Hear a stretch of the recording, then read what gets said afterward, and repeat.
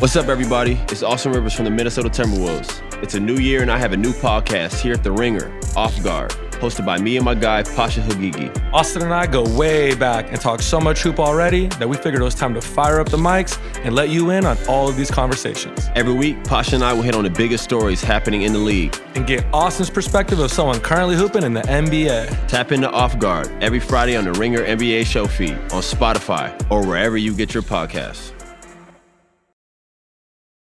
Allstate wants to remind fans that mayhem is everywhere. Like when your fantasy league meets up at your house. Everything's great until the hot plate gets too hot for the tablecloth. Now your kitchen's up in smoke. And if you don't have the right home insurance coverage, the cost to fix this is anything but a fantasy. So switch to Allstate, save money, and get protected from mayhem like this. Not available in every state based on coverage selected, subject to terms, conditions, and availability. Savings vary.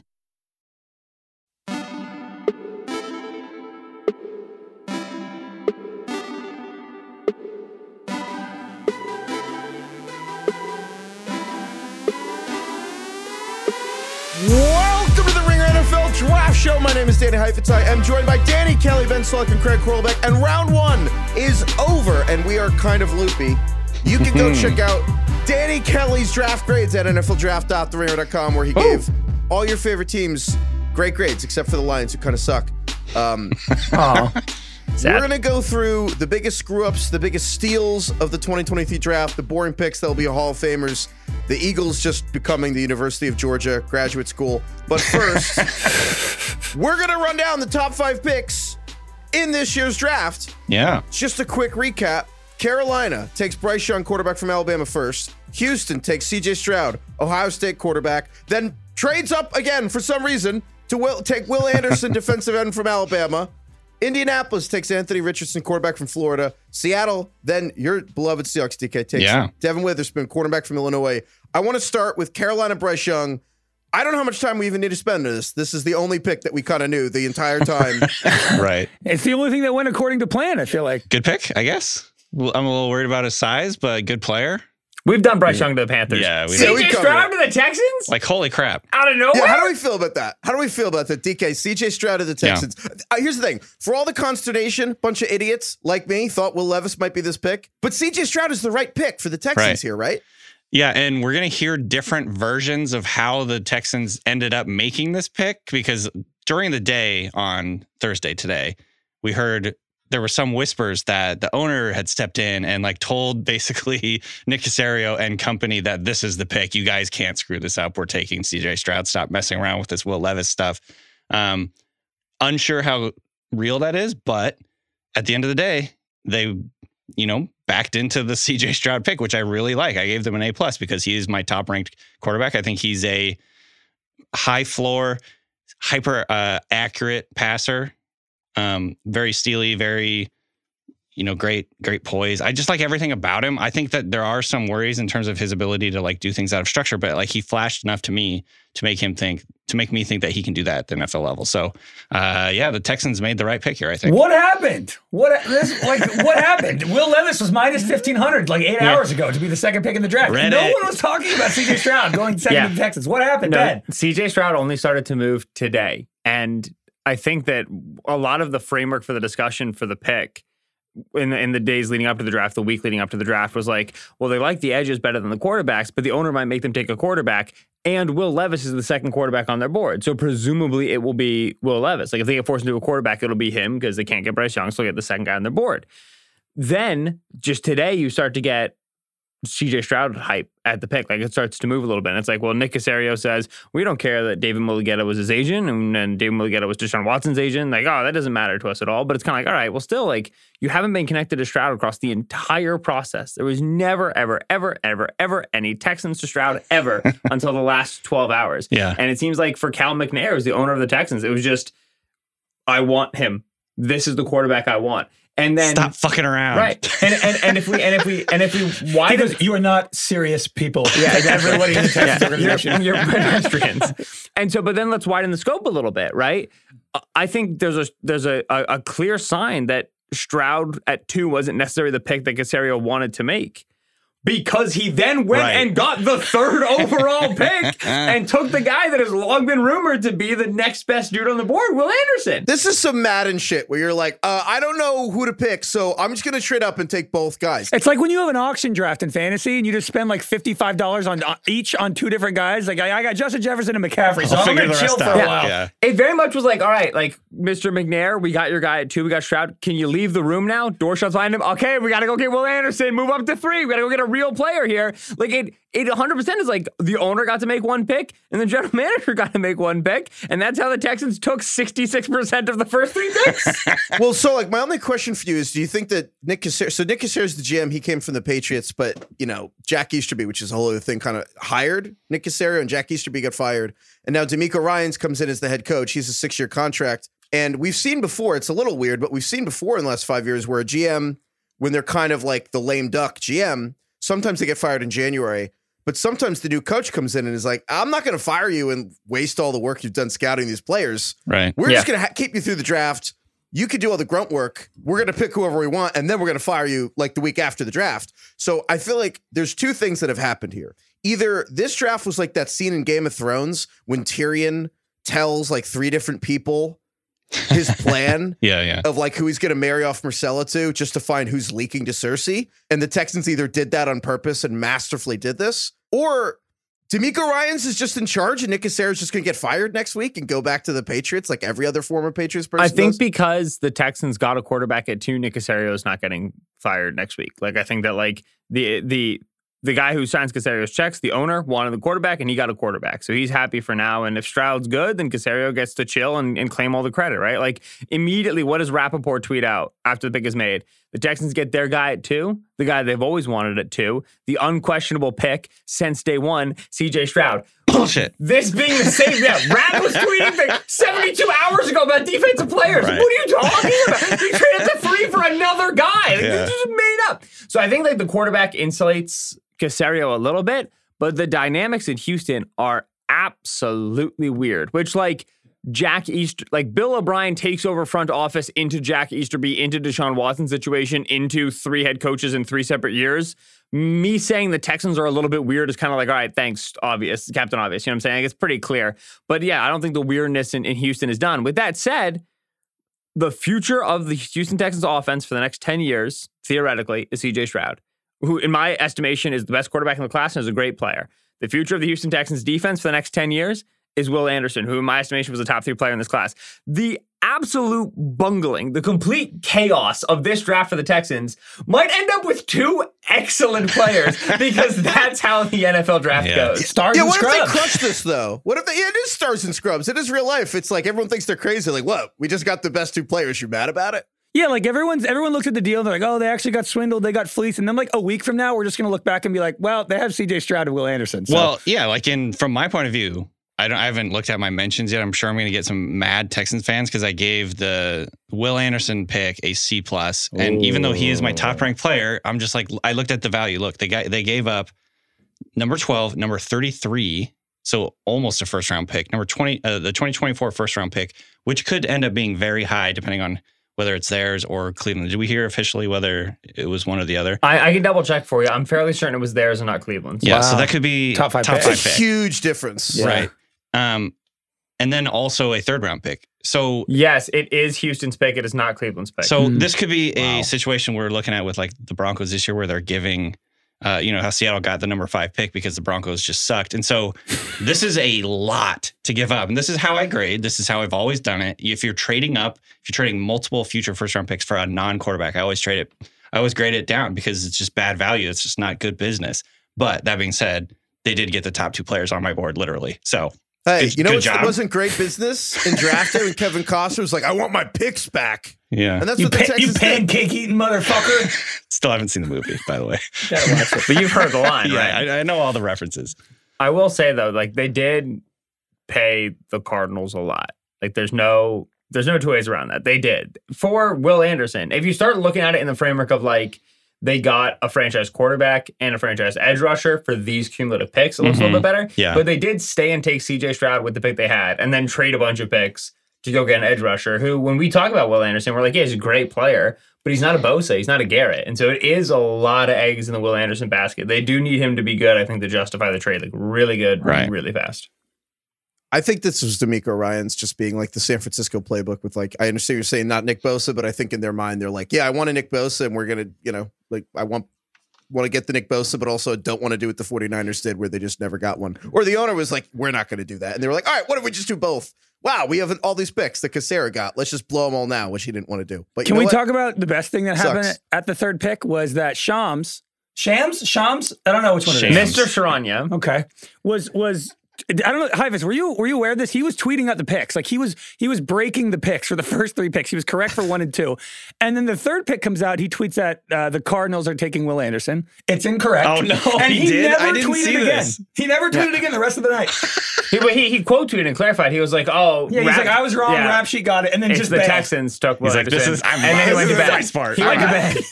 And he was like, "None of these guys are Victor Wembanyama. We're done. I'm out." He's like, "All right, this is a prank. See you guys." By the way, he tipped the Bryce Young pick literally like 20 minutes before they picked because he did it right at 5:00, and then they did all the intro bullshit that they do. So yeah, anyways, that was him funny. Just bailing after getting one wrong is so funny to me. Yep. Scared to compete. Yeah. Go back to the NBA, sucker. Ben Simmons after he took 1 3-pointer, but that's Shams. Is it Shams or Shams? Okay. I've heard of now it's a sham. He's a sham. There we go. That brings us to the best pick of the entire draft, or the most exciting one anyway. I legit Anthony Richardson to the Colts. I think he's going to be Hall of Famer. DK convinced me otherwise. I think this is incredible. I credit to Chris Ballard, the GM of the Colts, who is again, Colts have had 6 week 1 quarterbacks in 6 years, and every time that Chris Ballard, the GM, is asked, why don't you just draft a quarterback like a normal person instead of shuffling between Carson Wentz and Matt Ryan? He's always like, look, it's not about getting a guy. It's about getting the right guy, or else you guys will be mad at me and I'll be fired. And he just said that for 5 years in a row. And then, holy shit, this is the guy, isn't it, DK? Yeah. And it's funny because it would be fun to go back and do like a montage of all the times we said Chris Ballard likes big guys, likes big people. He definitely like lived up to his reputation that preceded him. I think this is a good landing spot for him. Shane Steichen coming in and can put Anthony Richardson on a development program similar to what they did with Jalen Hurts. In other words, make him a big part of the run game. Obviously Jonathan Taylor. This is going to be super fun to see what Jonathan Taylor does in this offense with Anthony Richardson, assuming he starts right away, which I guess we can't make that assumption necessarily, but and then, ask him to just develop slowly as a passer and get more weapons around him and do all that. They didn't have to trade up to do this. So they have all their picks in theory going forward. And so this is maybe not the best situation for him in the NFL, but it's a good situation for him. And I think he could develop in the system. I was going to ask, only 3 quarterbacks were taken. We'll get to that later. No Will Levis. But out of C.J. Stroud to Houston, Bryce Young to Carolina, and Richardson to Indianapolis, which is the best fit in your guys' opinion? Indy, for me, because the Panthers traded DJ Moore to go up to number 1 and a first-round pick and a second-round pick. And so they're giving up a lot of ammo to go get like guys to put around Bryce Young. CJ Stroud, like the Texans are just a mess generally. Maybe they'll start to get things together going forward, but like I would not say that's a stable franchise. And then Indy, obviously also not a super stable franchise, but I think the weaponry around him, you got Michael Pittman, Alec Pierce potentially. I think he fits pretty well with what Anthony Richardson likes to do, which is push the ball downfield, push the ball to outside the numbers. See, I would say like Pierce does, Pittman doesn't, and that's the thing I'm worried about is like you said like Chris Ballard likes big people, but they don't have a lot of like speed at receiver, right? And that ability to like I think stretch the field and take advantage of downfield shots is really important. Now, Frank Reich was running that offense, and they were doing a lot of short stuff, Matt Ryan and Phillip Rivers and what have you. Now Shane Steichen comes in and presumably bringing parts of an Eagles offense that just regularly chuck the football down the field off play action. Like the Eagles' short passing game was like bubble screens and the running game, so they don't need him to throw like slants and drags and curls and all the stuff that Richardson's not great at. So there's a way to make it work. I think that there's a little bit of an issue with their receiver core. They got to use those tight ends. Like, go get Hopkins. Yeah, right. That would be fun. I've been asked to get speed. I do think that Stroud landing in Houston is really good. It wasn't something we gave a lot of time to or thought to in the pre-draft process because, again, at no point was C.J. Stroud going to be a Houston Texan. Right. But Bobby Slowick, who's the OC there, is coming from San Francisco. So this is the ability to run the OG Kyle Shanahan stuff, but then that's a good point. Yeah. The ability to run some of the new age Shanahan stuff, which is a little bit more shotgun, a little bit more quick game, a little bit more isolation stuff, which is going to be similar to what Stroud ran in Ohio State. But he's also a great fit for the Shanahan offense because he's extremely accurate over the middle of the field. He can throw tight windows with anticipation. He can hang around in the pocket. He's not a super quick release. Not as good as Brock Purdy, but on that level. Well, who is? Yeah. But so I do really like the Stroud landing spot for the Texans. There's definitely some, weaponry concerns. Work to be done. Yeah. Robert Woods and Dalton Schultz are not exactly Marvin Harrison and Emeka Egbuka. It's a little bit different in terms of the caliber of receivers he can be thrown to. Yeah, Nico Collins, Noah Brown. Maybe Mechie. John Mechie. Big John Mechie. Amari Rogers. CJ Stroud did give a quote where he was like, man, I was really hoping the Texans were going to stay at 12 and get Jackson Smith and Jigba. It's like, dude, Will Anderson's just got picked. He's here. Right. It's time to move forward. Forget your old team. Commit.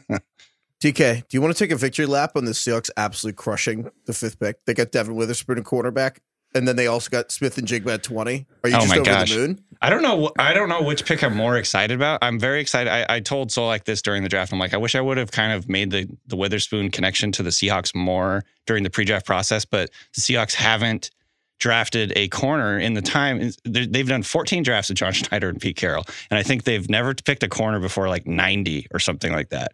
And so I thought that there was like a remote possibility they could take one of these guys just because of the way the board landed, but he was always their guy according to what they say. And it makes a lot of sense. I compared him to Cam Chancellor spiritually, Devin Witherspoon, because he goes out there, he hits hard, he flies around, he like wants to be an intimidator, he stands over guys and talks trash. Like he's just a tone setter on defense. So that in your words, he's a maniac. Yeah, he's an absolute He's like maniac. a heat-seeking missile. Like his highlights are unbelievable. So he is a super, super fun pick for the Seahawks just because he can kind of, in theory, like recreate some of that intimidation factor that the Seahawks used to have on defense that they just have not had whatsoever in the last like 6 or 7 years or whatever it's been. And then the Jackson Smith and Jigba pick, that felt like a pipe dream to me. I never thought that was actually going to happen. You should have, DK, we watched the draft with DK. He was like pacing around the office when the 20th pick was up. He's like, there's no way they're going to take JSN. I'm going to convince myself they're not going to do it. Yeah. He was like a giddy kid. I was like, they're going to do something stupid here. This is just it's too perfect. I can't watch. And then Solak told me, and I was like, oh, he was like, you look like Calvin at a fire department after they took him. Yeah. So I'm super excited about that pick, obviously. I think he's the perfect complement to DK Metcalf and Tyler Lockett. Perfect. He can run in the slot starting early on. They can move him all around the formation. He's good at getting yards after the catch. Like Geno is really good over the middle of the field in that area. So to me, this is just perfect. And then it also gives them a built-in bit of redundancy. If one of their receivers get hurt, they're not going to totally fall apart on offense, which is what we've seen at times for them in the past. And so super exciting pick. I was very afraid they were not going to do it, but they did it. Every time you watch Tyler Lockett intentionally fall down over the middle of the field because he doesn't want to get tackled. Yeah. And every time you watch DK Metcalf use the incorrect catch technique over the middle of the field because he doesn't know what he's doing. And now it's Jackson Smith and Jigba who's just so good in that area of the field. It is perfect. I freaking love it. Yeah. And then Witherspoon with Tariq Woolen is such a nice blend. It's your ability to kind of match up with guys. Like you have to deal with a high weight speed dude. You have Tariq Woolen. You have a guy who is going to be more like combative, more contested, be able to play inside and outside. Now you follow him around with Devon Witherspoon. You have the ability to be so versatile. Pete Carroll, man, talking about Witherspoon, get me jacked up. It's like you don't get guys like this coming through. He was like, this is a rare sort of player to have at corner. And I was like, you know what, Pete? It is. He compared him to Troy Polamalu, which I'm like, oh, okay. Yeah. But we're talking. It's the spirit of the game. It's just like it's the competitiveness. He's gonna be so much fun with like Jamal, just because they both just like love to play football, so much. So yeah. Congrats, Seahawks. Such a good draft class. Congrats on the clearly second best draft class in the NFL draft. Thank you. Quite the day for the whole squad here. Right? I mean, Steelers and Giants were fine, but man, Eagles and Seahawks. What a day. I'm putting off. No, someone wants to talk about it now. No, we're putting off the Eagles thing. I personally did not have the bandwidth to do that right now. I want to talk about Will Levis. No, we're not doing it. I refuse. What the hell happened with Will Levis? First, I guess, where do you guys want to start? Do you want to start with him falling, or do you want to start with all the shots we got of him on that couch with the sister wives, girlfriends, whatever with many women there? So I counted his blood relatives. In theory, the first 20 picks, it was him with 2 blonde women and then an older blonde woman, which I thought was his mother. However, that his hand was kind of on her thigh for a while. Just saying, don't know what's up with that. Hand was on his mom's thigh. Perhaps I'm just pointing out what we saw and what we commented on in the moment. Several shots, hand on thigh. 2 blondes, we talking sisters, was one a girlfriend. And then later, towards the end of the first round, a woman in a red dress showed up. So maybe that's the girlfriend. There's a lot going on with Levis. That had to be the girlfriend at the end. It was stunning. Where was That she? was the old. That was the biggest plot. That was a bigger plot twist than Will Levis not being in the first round. Was that? I guess in retrospect, it makes sense that those were the sisters the whole time. He was also doing that thing where he was pretending not to care that he was dropping. He was singing. It was like, so annoying. I get why they didn't take him. He was singing Don't Stop Believing. He was like singing along, which is poetic, really, that he's singing Don't Stop Believing. But like you could tell he was really trying to like show the world, like, I'm cool with this. Like wherever I land is fine. You know how, like, I mean, you guys probably don't, but for me, whenever I go into like a bar or like a party and I'm like, I don't belong here at all. So I'm like, I'm just going to stand and bob my head because that's how regular people look when they're here. That was every time they cut to Will Levis, he was like, this is a regular way to behave. You do the white guy overbite. Yeah, just Will Levis was just bobbing his head. He was like, nah, he's like looking at people. Oh, what's up? Like, hey, like saying hi to folks. Like, they don't know you, Will. You don't. You're not supposed to. This is the first round of the draft, and apparently you're not supposed to be here. To answer the question, Heifetz, I mean, like some people talked about maybe Will Levis fall. Like nobody had this. Like, out of the first, I was not expecting this whatsoever. He was like Craig brought up on FanDuel, he was minus 1,500, which is like implied odds of like over 90% to go in the top 5 picks, and he did not go in the top 31. This is Donald Trump election all over again. And like, you remember that? It's exactly like that. No, I'm talking about when all the betting odds had him winning, and then it was like, stop the count. Anyway. It is, So like. Not to bring up that. Very narrow interpretation, but yes, you're right. No, I'm talking about the odds. Come on, give me a break. You're saying that Will Levis is Donald Trump. Okay, so we get it. William Donald Trump Levis. I mean, like when I was asking people like, how did this happen? They were bringing up personality concerns. So maybe, I don't know, another connection. ESPN, Chris Mortensen was talking about like a turf toe problem. He had to miss games this year with a foot injury. And like, it's weird because whenever people were talking about the foot injury in the pre-draft process, they were like, wow, what a tough guy competing through the foot injury. He was getting shots before games. He was going out there and playing through the pain. And then all of a sudden you get to the end of April and it's like, we can't draft this guy. He's got a foot injury. What? Like, I don't buy that the toe injury was a sufficient reason for the fall. I think that's his agent, right? His agent's just saying that to justify his fall. I mean, well, Mort's reporting it. Mort tends to be like Chris Mortensen from ESPN. Mort tends to be really more like teams than agents, in my estimation. It's for me, I think that like if there's anything to detail it to, it's like personality concerns. It's like they didn't like the way the interviews. Interviews. Like Breer were was not going well. Yeah, but it's funny because like Breer was like, hey, like his interviews weren't that great. Some teams don't like him. Also, the Titans are huge fans, and then the Titans at 11 took Peter Skoronski. Right. Like. I thought the Patriots were going to take him. From what I understand, the Patriots were only going to take him if they could offload Mac, and they weren't able to offload Mac, so they didn't take a quarterback. The Vikings, I thought, were going to take him, and then the Vikings didn't pass on him for Hooker. They just didn't take a quarterback, which, again, like the Vikings were like so strong, like, the sneaky round 1 quarterback team. It was, we had 3 quarterbacks go top 10, and then no quarterbacks go in the rest of the first round, which is the first time it's happened since 1971. It's been over 50 years since we've had a draft with 3 top 10 quarterbacks. In this case, it was 3 top 5, but 3 top 10 quarterbacks, and then no more quarterbacks in round 1. It is very rare to see quarterbacks get pulled into the top of the draft, and then the gravitational yank of those guys not drag anybody else into round 1. You just, like, in the modern NFL, you do not see this. So for Hooker, who had so much joy from the NFL for so long, and then for Levis, who, like, even with, like, there's some question marks, was highly expected to be a top 5 pick, was a favorite for the second overall pick 36 hours ago. Like, it's crazy. It's really, really quite something. That was a jaw-dropping moment over the course of this draft. My question is, where does he end up? Because do you think, let me ask 2 questions. Number 1, do you think Hendon Hooker is going to go before Will Levis? At this point, I got no idea. Right. I'd be totally throwing a dart in the dark. Yeah, and so just looking at the first couple of picks of the second round: Steelers, Cardinals, Lions, Colts, Rams. It was funny because like Levis had a couple like Tannehill comps. So I was like, oh, the Titans, like, let's do it. And they didn't go. And then he got to the Vikings. I was like, oh, I comped him to Kirk Cousins. Like, this is great. And then he didn't go. And who's the other big white pocket quarterback who Levis got comps to? Matthew Stafford. The Rams, baby. Let's do it. Also, the Liam Cohen connection. They have connections with the Rams, obviously. So this could make a lot of sense if the Rams are sitting there at number 36 and he's still on the board. It just feels like the Rams need a lot to help their roster. I don't know if they're going to go take a backup quarterback, but maybe. Yeah. They're worried about Stafford's health. So, like, I think the Rams are possible. Lions are possible. Commanders are possible. Austin's screaming into our DMs, Raiders. Yeah, Raiders have the 7th pick of the second round. Yeah.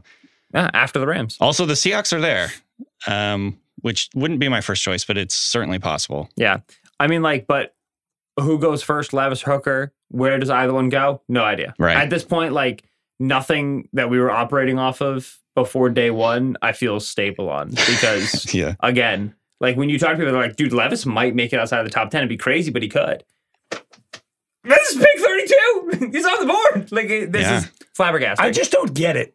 Like, for a month now, everyone's thinking he's at least going top 12, and then it's not even close. Like, how are we so incorrect is my question. Well, the injury, I think, has something to do with it. But, like, also, we talked about this ad nauseum during the draft process. Like, he's going to be a bust. Like, we're worried about his skill set. He got worse this last year. He had like 23 interceptions over the last 2 years. Yeah, but hindsight is 2020. You can always backfill the reasoning of why this makes sense. It's in the moment we were like, well, Levis at 2, it actually makes sense for the NFL to like him. Yeah, I get that. From my point of view, what I'm kind of saying is, like, I believed some of the hype that the NFL apparently liked this guy, but like, we could talk ourselves into why the NFL might like him, right? But we were still skeptical about his actual talent. And I feel like we hit all of the reasons he's fallen. But we did buy into the idea that the NFL wouldn't care enough to, like, that they would still take him. So I think that's what happened. I was like, oh, this sort of guy appeals to the NFL. And the NFL was like, we hate him. Which, kudos. Like, take Anthony Richardson over him. That's good. It's just I was surprised. Way over him. Yeah. Speaking of which, kind of a bitter ending for Will Levis. Mm-hmm. And it's time for a special part of today's show brought to you by Heineken Silver. Yeah, baby. New, crisp, and refreshing Heineken Silver is only 3.2 carbs and 95 calories, and it tastes with no bitter endings. And if you're a football fan, you've probably experienced 1 or 2 bitter endings. So let's talk about them, because there was one trade in particular that had a pretty bitter ending. So the Detroit Lions are at the 6th pick, and I think they're caught a little flat-footed because your Seattle Seahawks, DK, take Devin Witherspoon, cornerback out of Illinois. Lions probably thought they were going to get him. So the Lions trade back. Good job. They go back to pick 12, and they take Jahmyr Gibbs, the running back out of Alabama, which was kind of weird because he was like, I love how you say that, a fringe first rounder. And it's like the Lions are picking again at 18. Yeah. Just wait till 18. Then the Lions get to 18, and they take Jack Campbell, who's a linebacker. That the 2 positions that you're not really able to make like profit in terms of how much the guy's going to make versus how much they could be worth. A running back and off-ball linebacker. And the Lions went and took the second best guy. Hey, by the way, you know what goes down well after eating a hat? Well, Heineken. That's a good little... Wash that hat down with a Heineken Silver, Ben. The reason I say that is because Ben said, and I quote, if Jack Campbell goes in the first round, I'll eat my hat. Shush. Firstly, you can fake anything with AI. Okay, you write that down. This is a deep fake. They got people doing the president's voices playing Minecraft. Most actors aren't even in the same room these days. Exactly. Yeah. So, firstly, you can just go ahead and remember that. Secondly, eat my hat is an idiom, as many people know. Informal saying. Kai, check the tape. Did he say literally? Not to be taken literally. Where's Dave Chang? Can we make like a hat smoothie or something? DK's wearing a hat right now. I am irate that I did not at some point in the pre-draft process say, oh, Jack Campbell to the Lions in round 2 makes so much sense. It's the sort of linebacker that they like. It's the right area for him. It's probably overdrafting him a little bit, but they'll take him there. They need the thumper between the tackles. Dan Campbell will like the toughness, so that I could then say, oh, they took him at 18. This is bananas. This is the worst pick of the first round. Comfortably. Yeah. The Lions had... whenever I talked about the Lions pre-draft, I would say they have more capital in the first round than they are going to have it in future years. They are on the precipice of being a contending team. This is the draft to get them over the hump. And they traded back, and they still have picks, second round, so round 3, and got the second best running back. 200 pounds. And in my estimation, the 4th or 5th best linebacker who does not have 3-down value. Jahmyr Gibbs is the second earliest drafted running back in the last 5 years, behind only Bijan Robinson, who went 4 picks previous. And the Lions actively passed on Bijan Robinson to get Jahmyr Gibbs. So the top running backs weren't going at 12. Najee Harris was 24 and Travis Etienne was 25 and Josh Jacobs was 20. They drafted Jahmyr Gibbs as if he were better than all of those guys, which he's good, but he's not. And they have DeAndre Swift and David Montgomery, which I'm proud of them for not putting too many eggs in the DeAndre Swift basket, but this is not how you go about team building at this time. Yeah. You are so close. Get impactful players. These are not impactful players. I thought no team missed on greater potential than the Lions. It is not close with how they handled the first round. They were the darlings of sports media and fandom, I think, in general. Everybody loved everything the Lions are doing. And then they kind of squandered that with this night. Quite the bitter ending, I'd say. Yeah. DK, you made a really good point that Jahmyr Gibbs is 2-down running back, maybe. And that, Jack Campbell's a 2-down linebacker. And it's a 2-down off-ball linebackers the cheapest position to fill on a defense, and a 2-down running backs the cheapest position to fill on an offense. And they spent their 2 first-rounders on those positions. I'm still trying to find if Jack Campbell's related to Dan in some way. There has to be a connection. Well, here, can I explain to you guys why this happened? It's really easy. This is a quote, the Dan Campbell kneecap-biting press conference, I think got, that kneecap-biting quote got too much, press. The real one that I love and think about all the time is he's talking about Chris Spielman, who is in the Lions front office. And he's like, I was talking to Chris about this the other day, and I was like, I love the fact we're only known as meatheads. I'm a meathead. I have limited brain capacity. I like that people think that. I'm good with that. You know what I mean? Zero problem with it. That's a quote. He's playing chess. We're playing checkers. He's light years. Yeah. The Lions they just signed David Montgomery in free agency. For 3 years, $18 million, I think they gave him. Yeah. And it's just, you just don't, the Jamal Williams performance is evidence that you do not need to have a back that's highly drafted or even has elite traits to succeed behind this offensive line with a team that is oriented on running the football like this. And they're always, I shouldn't say always, because maybe they're going to change how they have Jahmyr Gibbs, but it seemed given the way they've run the team last few years, they're always going to be by committee, right? We would get to week 9 and Craig Reynolds would have 8 carries. Get to week 12 and Justin Jackson's toting the football. And you're like, well, I don't know why they're doing it like this, but they want to use a 3-headed backfield. So why are you spending the 12th overall pick on Jahmyr Gibbs? Also, Jack Campbell can't turn around and run. I don't know. Yeah, he legit could be a liability in pass coverage, which is a big part of the NFL nowadays. To button this up with the Jahmyr Gibbs thing, I actually really like Jahmyr Gibbs. I think he's going to be super exciting to watch in this offense. But when I go back to last year, Kenneth Walker and Breece Hall were both second-round picks. Yep. Jonathan Taylor was a second-round pick. I think Bijan Robinson is a very, very special player who can be a 3-down workhorse back.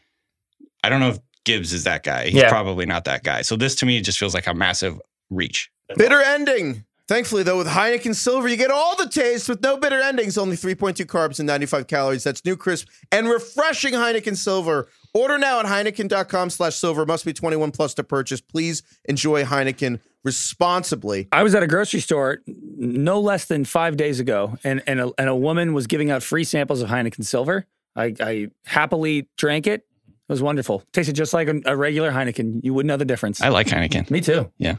Green bottle. What more can you ask for? Simple man. Simple man. I love that. Crisp, fresh beer in a green bottle. Done.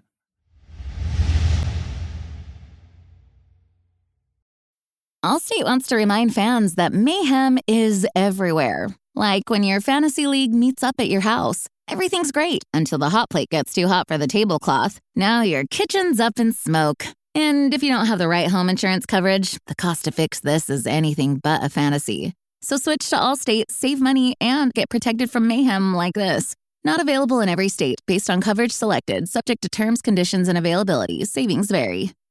This episode is brought to you by Hyundai. Think about all the stuff you can do now on Sundays after the Super Bowl's over. Adventurous activities. You need a Hyundai to get you there. The all-new Hyundai 2024 Santa Fe is equipped for any adventure with features like available H-Track, all-wheel drive. You can take on the dirt trails and kick up some mud. Or available dual wireless charging pads so no one gets stuck in the great outdoors. Learn more about the all-new Hyundai Santa Fe at HyundaiUSA.com. This episode is brought to you by Anytime Fitness. We're not all professional athletes, but we all have health goals. That's why Anytime Fitness gives you access to personalized plans and support from a coach. Plus, you can track your training, nutrition, and recovery progress with the Anytime Fitness app, just like the pros. With 24/7 access to more than 5,000 gyms worldwide, get more from your gym membership. Visit anytimefitness.com to try it for free today. Terms, conditions, restrictions all apply. See website for details. Okay, fine. Biggest steal of the draft. Fine. Solak's been waiting for this. Solak, you could talk about the Eagles now. Take them off the leash.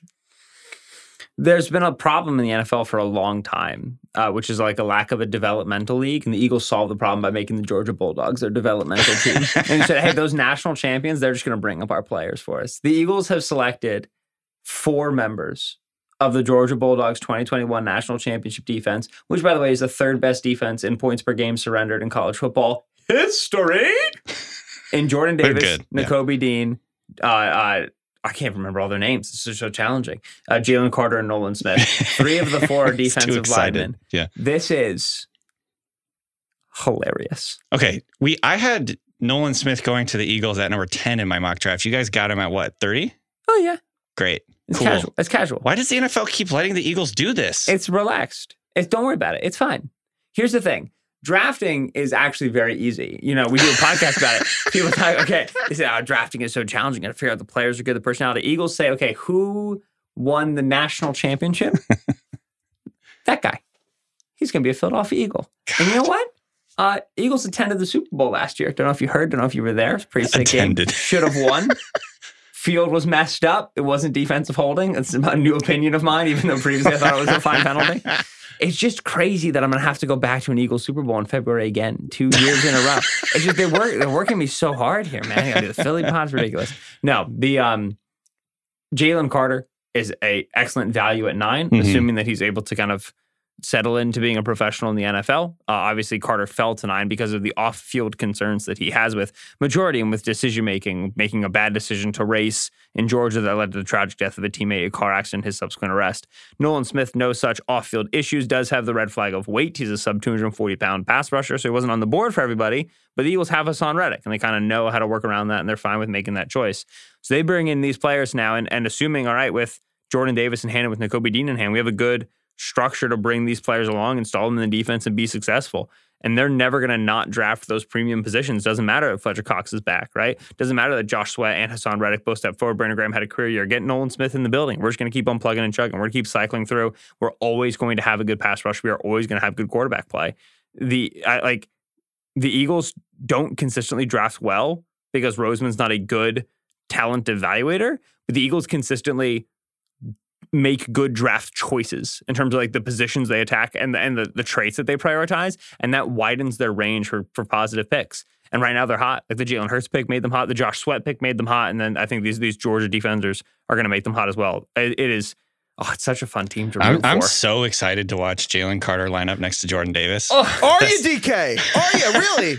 Do the Steelers have to play the Eagles twice this year, like the Giants do? If you want a little, I'm not super excited about it, DK. Yeah, if you want a little preview of what it would look like with Jalen Carter lining up opposite Jordan Davis, I encourage you to watch the 2021 National Georgia Championship Bulldogs. game. Yeah. I just want to reiterate what Sulek's saying, where it's like, yes, they were the best, like 3rd best defense in college football history by points per game. They're also very easily the 2nd best defense of my lifetime by eye test, where it's like, it's them and just that 2011 LSU team where I'm like, holy shit. Like, yeah, didn't the Eagles last year also have the 3rd most sacks in NFL history? Yeah. Okay. God damn it. that way that you said that. I think they did, Craig. Yeah. Fact check, yes. Yeah. it's the vibes of like, do you remember when the Patriots just traded for Randy Moss and you were like, they got it for a fourth round pick? What? How is this allowed? It's That's exactly how I feel. 100%. Same exact vibe is like, why does the NFL keep letting them do this? It's casual. Go with that. It's relaxed. That's how I feel when the Steelers got Allen Robinson. I was like, you guys don't know what you're doing. Well, what's annoying is that the entire scope of last season changed because the Eagles wanted Allen Robinson and then the Rams got him and they're like, fine, I guess we'll just trade for A.J. Brown. And then it's like, man, it just, whatever. Giants got Deonte Banks, cornerback from Maryland, so I think it's like basically the same Great thing. player. Wonder if he'll be good. Don't wonder as much about the Georgia defenders if they're going to be good, but the Maryland player, I'm interested to see. I think they weigh about the same thing, the cornerback and Nolan Smith, so we'll see. Does the corner run a 4.39? It's about that. Yeah, I think it's about that. He ran like a Holy 4.26 shit. or something. He ran a 4.36, yeah. He's pretty fast. Yeah. Shit. No, Deonte Banks for the Giants, one of my favorite picks of the draft. And it's funny because you're sitting there at 20. The Giants are up in 5 picks. You know the Giants have been looking at receivers. Not a single receiver has gone off the board. You're like, wow, great for the Giants. And then 20 is Jackson Smith and Jigba. 21 was Quentin Johnson. It's like 4 straight 22 was Zay Flowers. 23 was Jordan Addison. Yeah. And the Giants were just there at 25 like, wait. And this was exactly what Heifetz was talking about in our pre-draft show. He was like, there's this run of picks before the cock Giants block. where everybody needs, the players that the Giants need. But Deonte Banks made it down there. And corner went weird, right? Like Devon Witherspoon at 5, not super expected, but he was going to be corner 1. Mm-hmm. And then Emmanuel Forbes goes corner 2 to the Commanders. Christian Gonzalez at 17 to the Patriots. Yeah, exactly. Was he was a corner too? Wow, yeah. Right. You couldn't even see him on stage. He turned sideways. Yeah. 2-dimensional. It's amazing. And so for Deonte Banks to make it down to the Giants is, I think, huge. I think he's an excellent, wonderful corner for Wink Martindale's defense. You want to know how good of a pick Deonte Banks was? Wink Martindale was celebrating in the war room with Joe Shane, no hat on, and the Giants still published the video. It is the first published I've never seen him without a hat. of Wink Martindale without a hat ever. Wink Martindale scrubs all that from the internet. But for Deonte Banks, he was like, it's fine. Put First it up. team all, not taking my hat off. Yeah. Tiger Woods is up there. Brad Paisley, that guy never loses a hat. And Wink Martindale. It's a real thing. Danny Brett Kelly's Michaels. on that Brett list. Michaels, amazing call. It's because he wears wigs. It's like Andre Agassi at his prime. Yeah. Email Anyway. us at ringerfantasyfootball@gmail.com for the to any updates to the never takes a hat off rankings. That's a really good one. And if you don't know what Wink Martindale looks like, Wink Martindale's kind of like the Mad Eye Moody of defensive coordinators. Yes, that is absolutely correct. This is where I remember Craig doesn't know. Wait, Harry was Potter. that He a just was gets that quiet. a It's a Harry Potter Harry reference? Potter. Okay, You guys gotcha. aren't cool. Heifetz and I are cool, and we know who Mad Eye Moody is. Google Mad Eye Moody, Craig. I always forget Craig just doesn't know Harry Potter. Congrats on your cornerback, Heifetz. That was good job, Giants. All right, Craig, we got to hear your reaction. Let those who drafted the 4th offensive tackle not throw stones. I'm very happy with Broderick Jones. We needed a tackle. We got it. It's boring whenever you take an offensive lineman, but it's what we needed to do. And I hope we take Joey Porter with the first pick of the second. That'd be awesome. Broderick Jones, to get a tackle and then Joey Porter Jr. as a cornerback for the Steelers is like a coup. That's incredible. Yeah. I kind of think the story, though, is that the Patriots helped the Steelers leapfrog the Jets so that Belichick can fuck over the Jets one more time. And I know the Jets fans probably don't care because they got Rodgers and they're happy, but the Jets really needed a tackle. Like they're relying on basically if Dwayne Brown who's like 36 or something and also not that good anymore. And I don't know if you guys, this is an amazing stat from Rich Cimini, who's a great Jets reporter for ESPN. Mekhi Becton, who they took in the first round a couple years ago.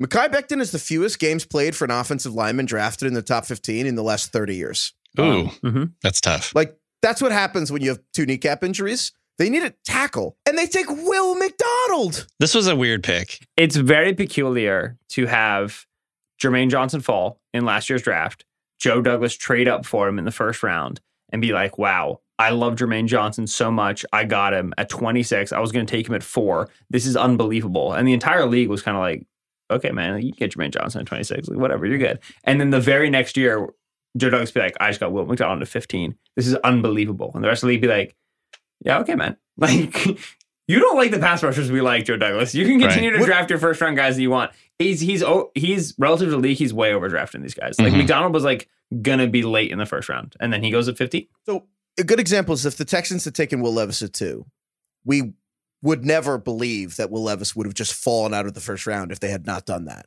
Right. If the Jets don't take Will McDonald at 15, he's probably still on the board entering day 2. I think he would have made it. He was like minus 500, minus 600 to go first round.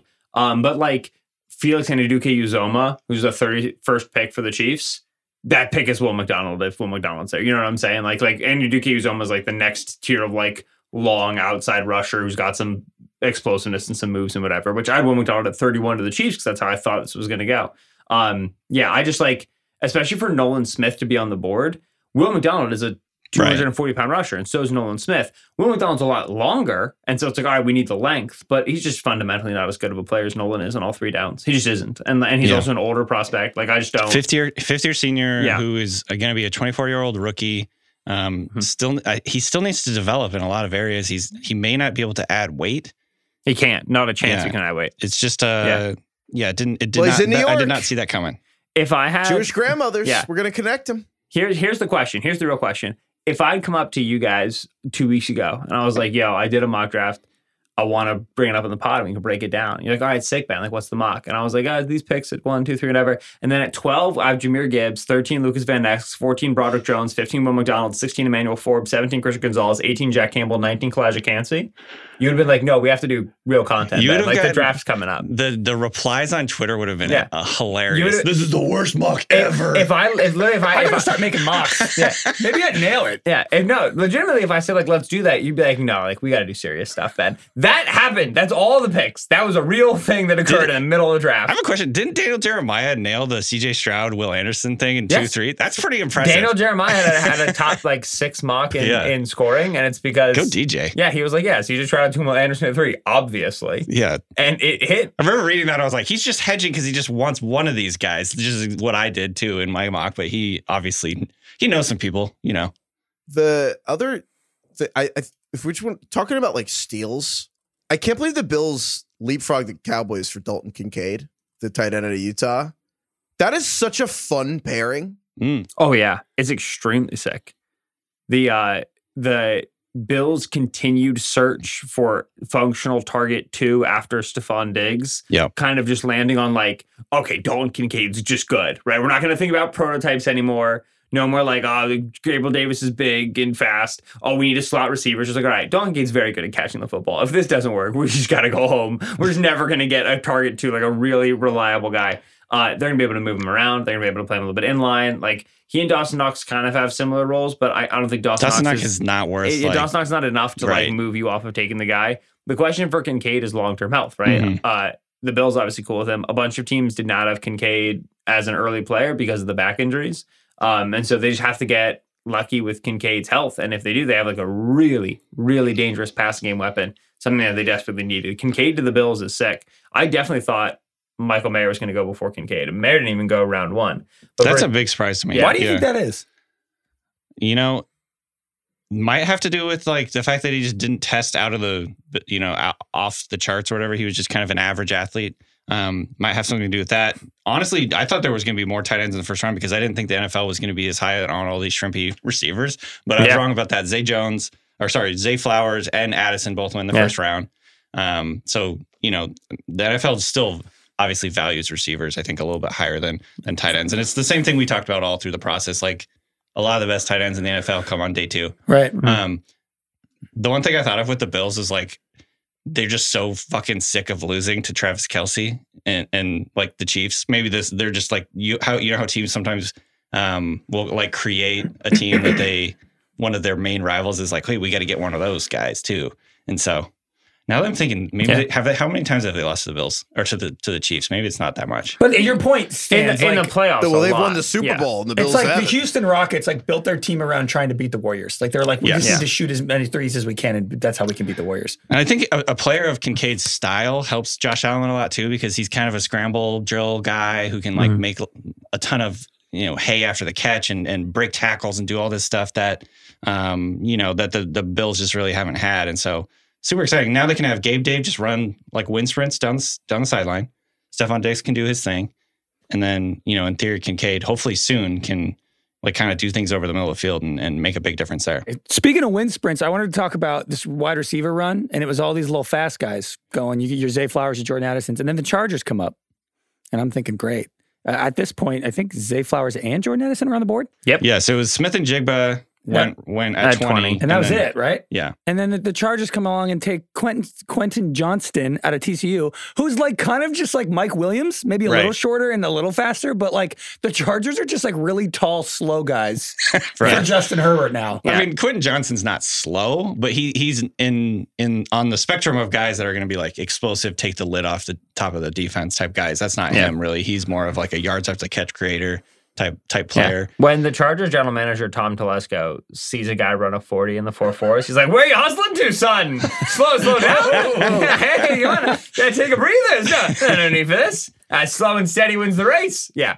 Like Quentin Johnston's a good athlete. He is. He absolutely is. He's a good downfield threat. He's not like a vertical guy in the take the top off the sense, but he absolutely can run away from guys. He just usually does it with the ball in his hands. So he adds some dynamic element to the Chargers offense, certainly more than they had. However, this is where, the height, weight, speed limitations, I should say the height, weight limitations can be frustrating, right? Like, this is what I was talking about with the Colts earlier. The Colts need some big bodies. Well, you go and you look like the Colts don't have team speed at pass catcher. The Chargers have the same issue. This is why Christian Watson was so valuable to Green Bay, because Green Bay is very strict on like, we need big receivers. And so they saw a big receiver that was fast and they were like, get him now. We need him, get him in the building. And so Johnson, I think, can still bring some of the field stretching element that the Chargers need. It just, Zay Flowers would have been way sexier. It would have been way more explosive. So out of the 4 receivers taken, we already kind of talked about Jackson Smith and Jigba to Seattle, and we probably like that the most. Out of the next 3, Quentin Johnston to the Chargers, Zay Flowers to Baltimore, and then Jordan Addison to Minnesota, which is the best fit? Yeah, by the way, hold on. We forgot to talk about Lamar Jackson. This is a draft podcast. Yeah, contract extensions aren't interesting. Okay. It is Zay though. Like I think like the Ravens are the biggest winner of the day, right? If you outside of the draft, you start folding in the Lamar Jackson extension, I think they kind of dominate. But the Zay Flowers pick is awesome. It's really, really, really good for them.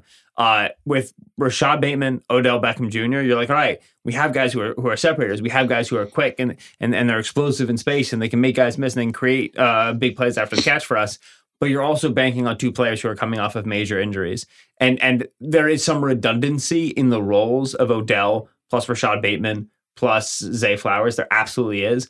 But you're hedging bets here, and you're making sure you have something that the Ravens have so desperately needed, which is legitimate depth at wide receiver, options at wide receiver. Guys that are going to make plays. Oh, no. They might have 2 good receivers on the field at the same time. Oh, but they're in the same role. Yeah, the Ravens haven't had 2 good receivers on the same time since like 2017. Like, it's okay. You know what I'm saying? You can overload at this position, which has become such an important position in the modern NFL, especially now that you're out of the Greg Roman offense. So I love the Zay Flowers pick for them. Obviously, getting the Lamar deal done before the draft kind of gives you the license to say, like, all right, we don't have to worry about like trade up for a quarterback or like trade back and accumulate future capital. We can just stay here and draft a really good receiver at 22. Zay Flowers at 22 and Jordan Addison at 23, I'll never forget for as long as I live, because I had Zay Flowers under 22 and a half and Jordan Addison over 22 and a half. So me and Howie Roseman, just the draft's very easy. Just don't worry about it. Just call your shots from afar. No problem. I love to add to that. I agree with everything you said, and I'm super excited to see what Todd Monken rolls out for the Ravens offense. Like, it could look completely different than what we're used to over the last 4 years. It better look completely different. Yeah, right. And I love that they're loading up on pass catchers, because it's like one of the sort of tenets of the last few years with the Ravens is they just have one less like eligible pass catcher on the field because they always have a fullback out there. Patrick Ricard. It's just like you're playing with one less guy on the field, essentially, in the passing game anyway. I really loved the Jordan Addison to the Vikings pick too. I think he's just the perfect. I mocked him, so I was telling Sol, like, I was bummed because I mocked Addison to the Vikings like 4 times in the draft period, and was like getting so bored of it that I just changed it with my final one. But like, he's a perfect complement to Justin Jefferson. You know, I think he's a really nuanced, savvy route runner that gives them a great number 2 option. And that's I think what both Solik and I have always kind of viewed Addison as, is like a really good number 2. And so obviously with them losing Thielen, this is a logical fit for like a logical replacement, similar style guy, like really good route runner, get open. But he's got a little more juice obviously than Thielen does. And so this is super exciting. Along with TJ Hawkinson, their offense is going to be humming. Yeah, the Vikings would have beat the Giants if Jordan Addison was on the team. Like, just straight up. Like, Kirk Cousins said to check down in the playoffs because Jordan Addison was not on the team. Did Kirk Cousins have to check down in the playoffs? Did he have to check down in the playoffs? He did check down because Jordan Addison was on the team. Yeah, true. But it would have been a lot moment, easier. Yeah. All right, while we're talking about all these receivers, I would also like to call out Arthur Smith. DK, your favorite coach in the NFL. baby. Arthur Smith, coach of the Atlanta Falcons. I love Arthur Smith. I've always loved Arthur Smith. What are you talking about? Arthur Smith, we yelled all year about like Kyle Pitts, and Arthur Smith was like, I don't play fantasy football. Well, you know what? Bullshit. I think Stealing all the fantasy players, though. He just takes guys that people in fantasy love. So the Falcons draft Bijan Robinson. So, DK, how do you feel about Bijan Robinson going to the Falcons? There's the whole running back value debate, which we can or cannot get into that. I mean, everybody's done that discussion. Give me what your heart feels and then what your brain feels. Right. My heart is very excited to watch the Falcons offense. This is going to be like appointment viewing because they have now spent top 10 picks on skill players 3 straight seasons. Kyle Pitts is back, baby. Volume, maybe not. Okay, so he's not. Translation, that's like the Ron Howard Arrested Development. He was not back. It's a crazy take. Can we get Ron Howard to do some voiceovers? Yeah, let me just get him on the line. DK saying, I'm excited to watch the Falcons offense. DK, I got news for you. You're going to hate this offense more than any offense you've ever watched in your entire life. I'm thrilled to watch this offense. Bijan's getting like 25 touches a game, right? Return to caveman ball. Absolutely. I loved watching this offense last year line up against like, lighter defenses. Like, we run, a nickel and we have undersized defensive linemen and just being like, ha, ha, ha, ha, Tyler Algier. And now it's Bijan Robinson. Like, the Jahmyr Gibbs pick at 12. I was like, this is not the time to be taking an elite running back. Doesn't make any sense. For the Falcons, I get it because this is fundamental to the team. They had Marcus Mariota attempting 11 passes last year, and they were like, this is good.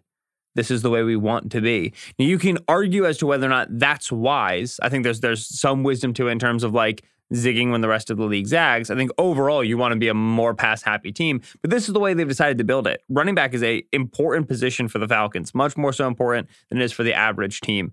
Getting Bijan back there and having the ability to run Bijan and Tyler Algier, not run them into the ground, hopefully not deal with overloaded wear on tires, not deal with injury, still have 2 guys who are excellent tackle breakers, and then have the large skill position players to be really, really good in space, really good on play action. I think the Falcons offense is going to work. I think the Falcons offense is going to work because it looks exactly like the Titans offense did 3 years ago when it was working really well. Like, we've seen this particular zag, heavy personnel, heavy play action offense with a really talented running back who can grind guys down, and Bijan can be that guy in the league. We've seen this work, and so I don't mind the pick for Bijan 8 at all. Kyle Pitts, he's at the very least, I will say, I think Kyle Pitts is going to create explosive plays off play action. And that is going to be, he's not going to get a ton of volume, but he's going to get explosive plays. He's probably going to average like 16, 17 yards per catch. And so that's exciting.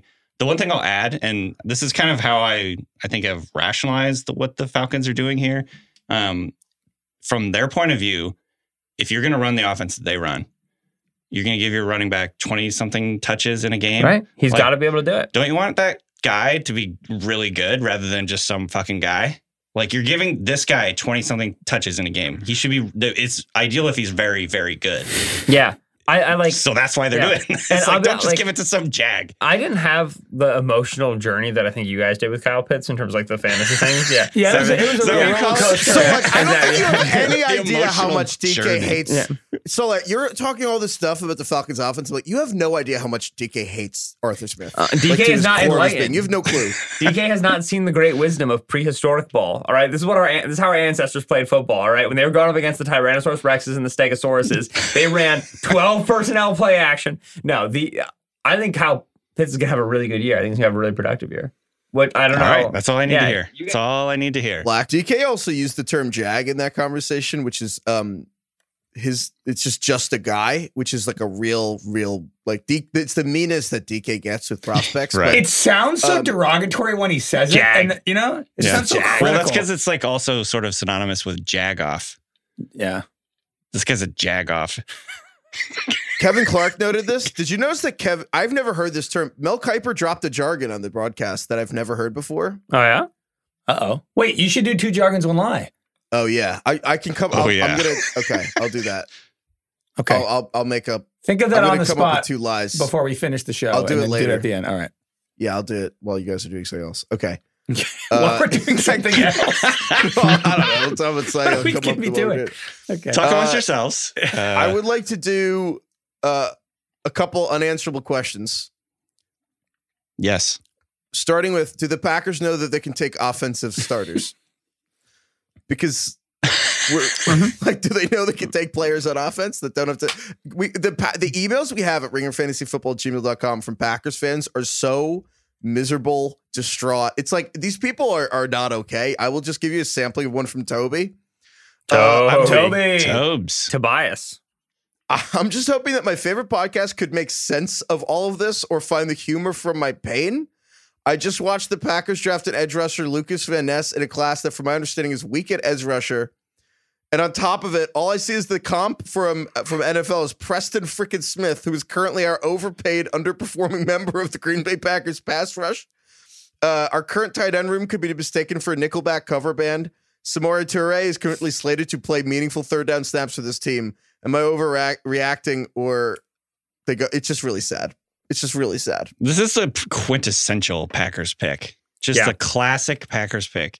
I had them taking Miles Murphy at 13 because I had Lucas Van Ness coming off the board all the time. If you told me Lucas Van Ness at 13, I was like, yeah, they're going to take Lucas Van Ness. Lucas Van Ness is very Rashawn Gary-y. Yeah. Like traitsy. He's kind of like a mix between Rashawn Gary and Preston Smith. Right. Oh, wow. Right. They have a type. Yeah. For sure. And they also very much just love to piss off their fans who have been clamoring. Just clamor. What's a stronger word than clamoring? Salivating. No, that's kind of a positive. Beseeching, pleading. Yeah, beseeching. Imploring. Begging. Imploring. Ooh, yeah. That's what I'm looking for. I mean, this offense could be all-time bad. I mean, there is not a lot of talent going on here. You have Jordan Love, Romeo Doubs, Christian Watson, Samori Toure. The tight end is Josiah DeGuara and Tyler Davis. Bearcats great. Well, they could still get Michael Mayer on day 2.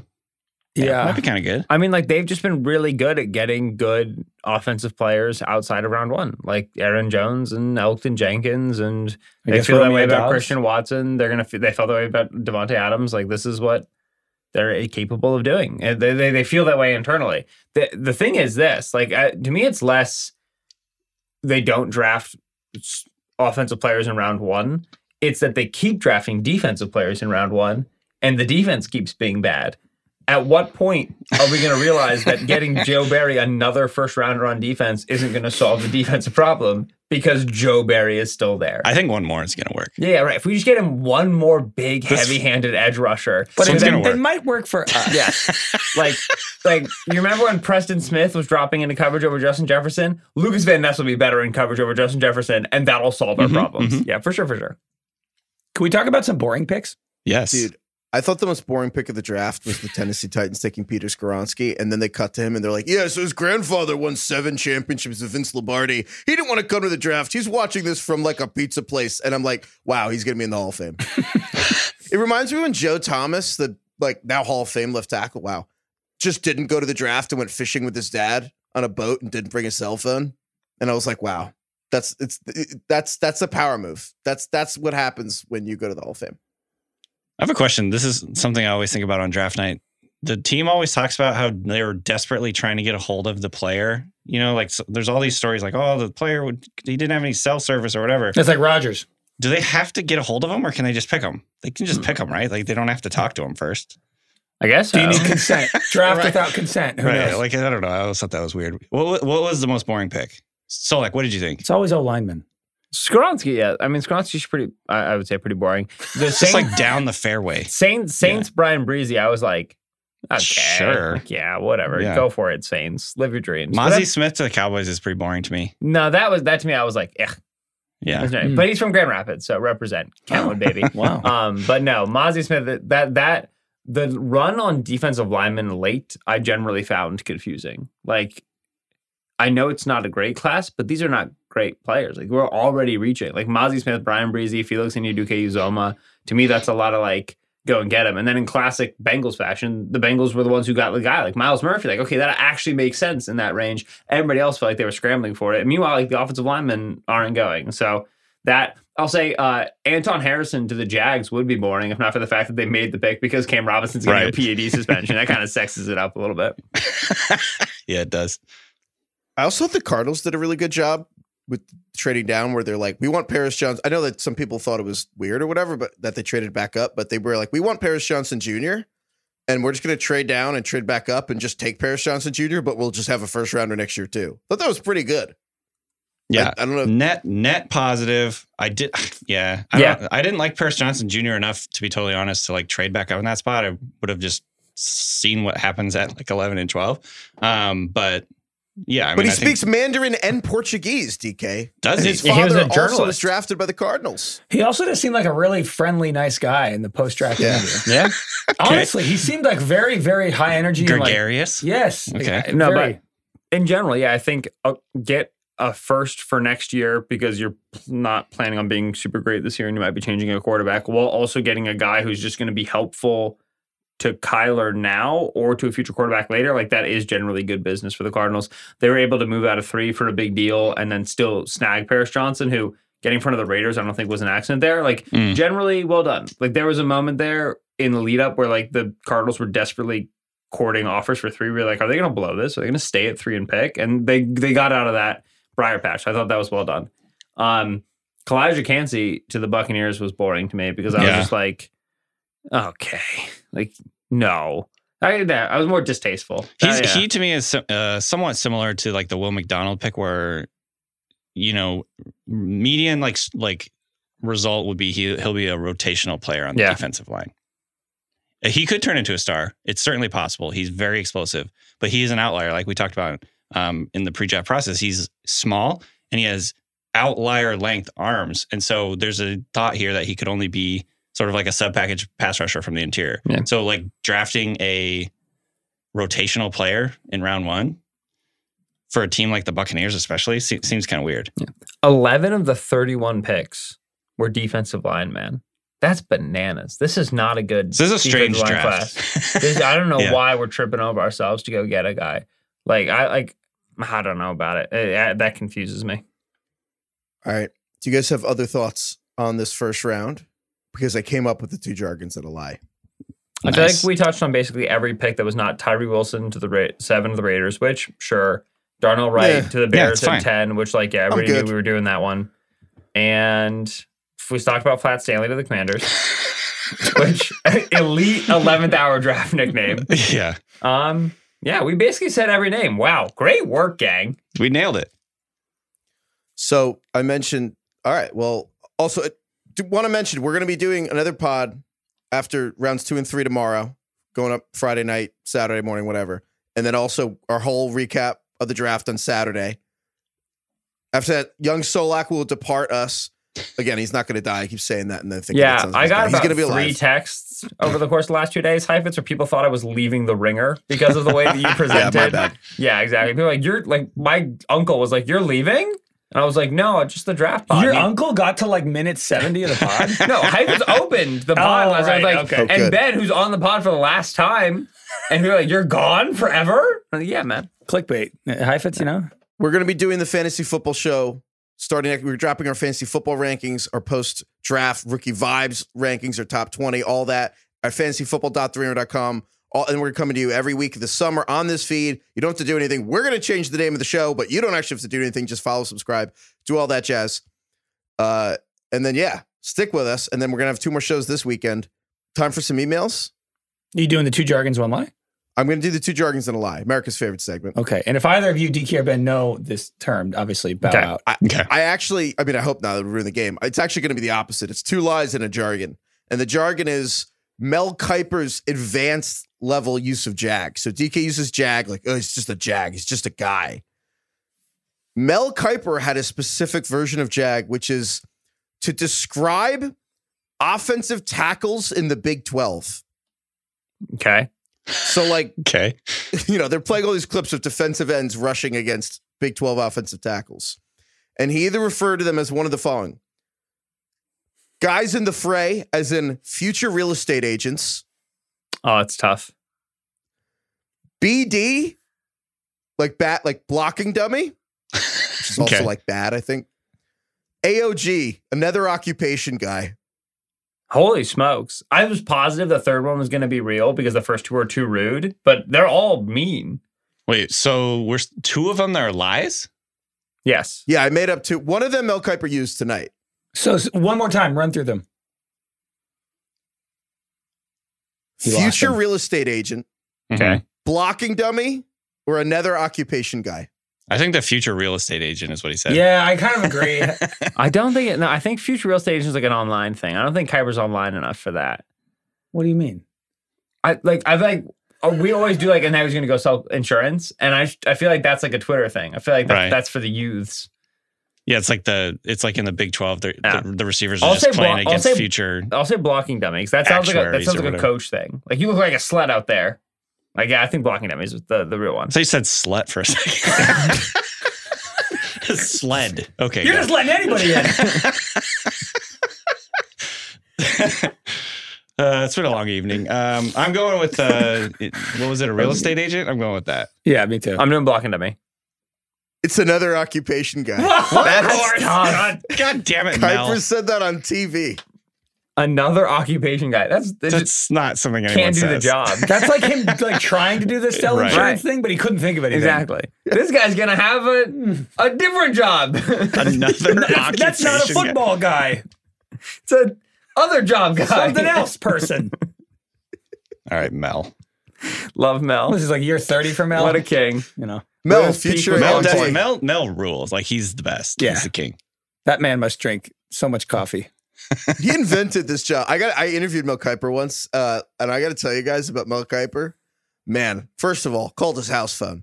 Just doesn't have a cell. Just like classic. The landline. Yeah. McShay was talking about how I heard a pod recently. Their pod, they do one together where McShay was talking about how Mel Kiper was super like moody and mean because he doesn't like traveling. And I was like, man, the most relatable thing I've ever heard in my life. I'm like out of my comfort zone right now. I'm traveling. I'm on the road. That's Mel Kiper. He's like my grandpa. He doesn't want to leave his house.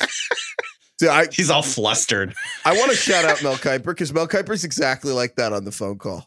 Like imagine Mel Kiper breaking down a prospect, but he's like asking you about your life. It was incredible. It's exactly the same person. Okay.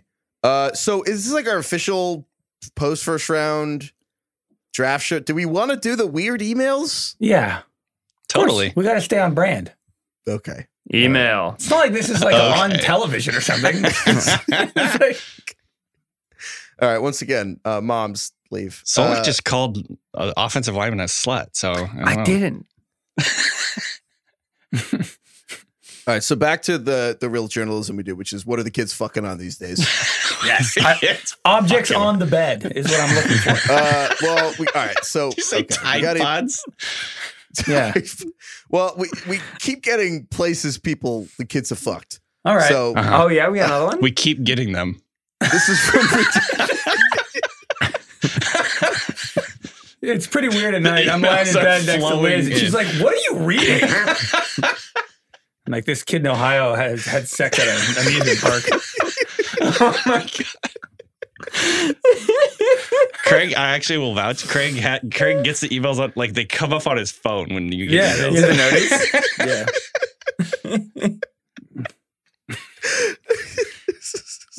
Like somebody had sex in the Chick-fil-A drive-thru. Anyway, night. It's from Redacted.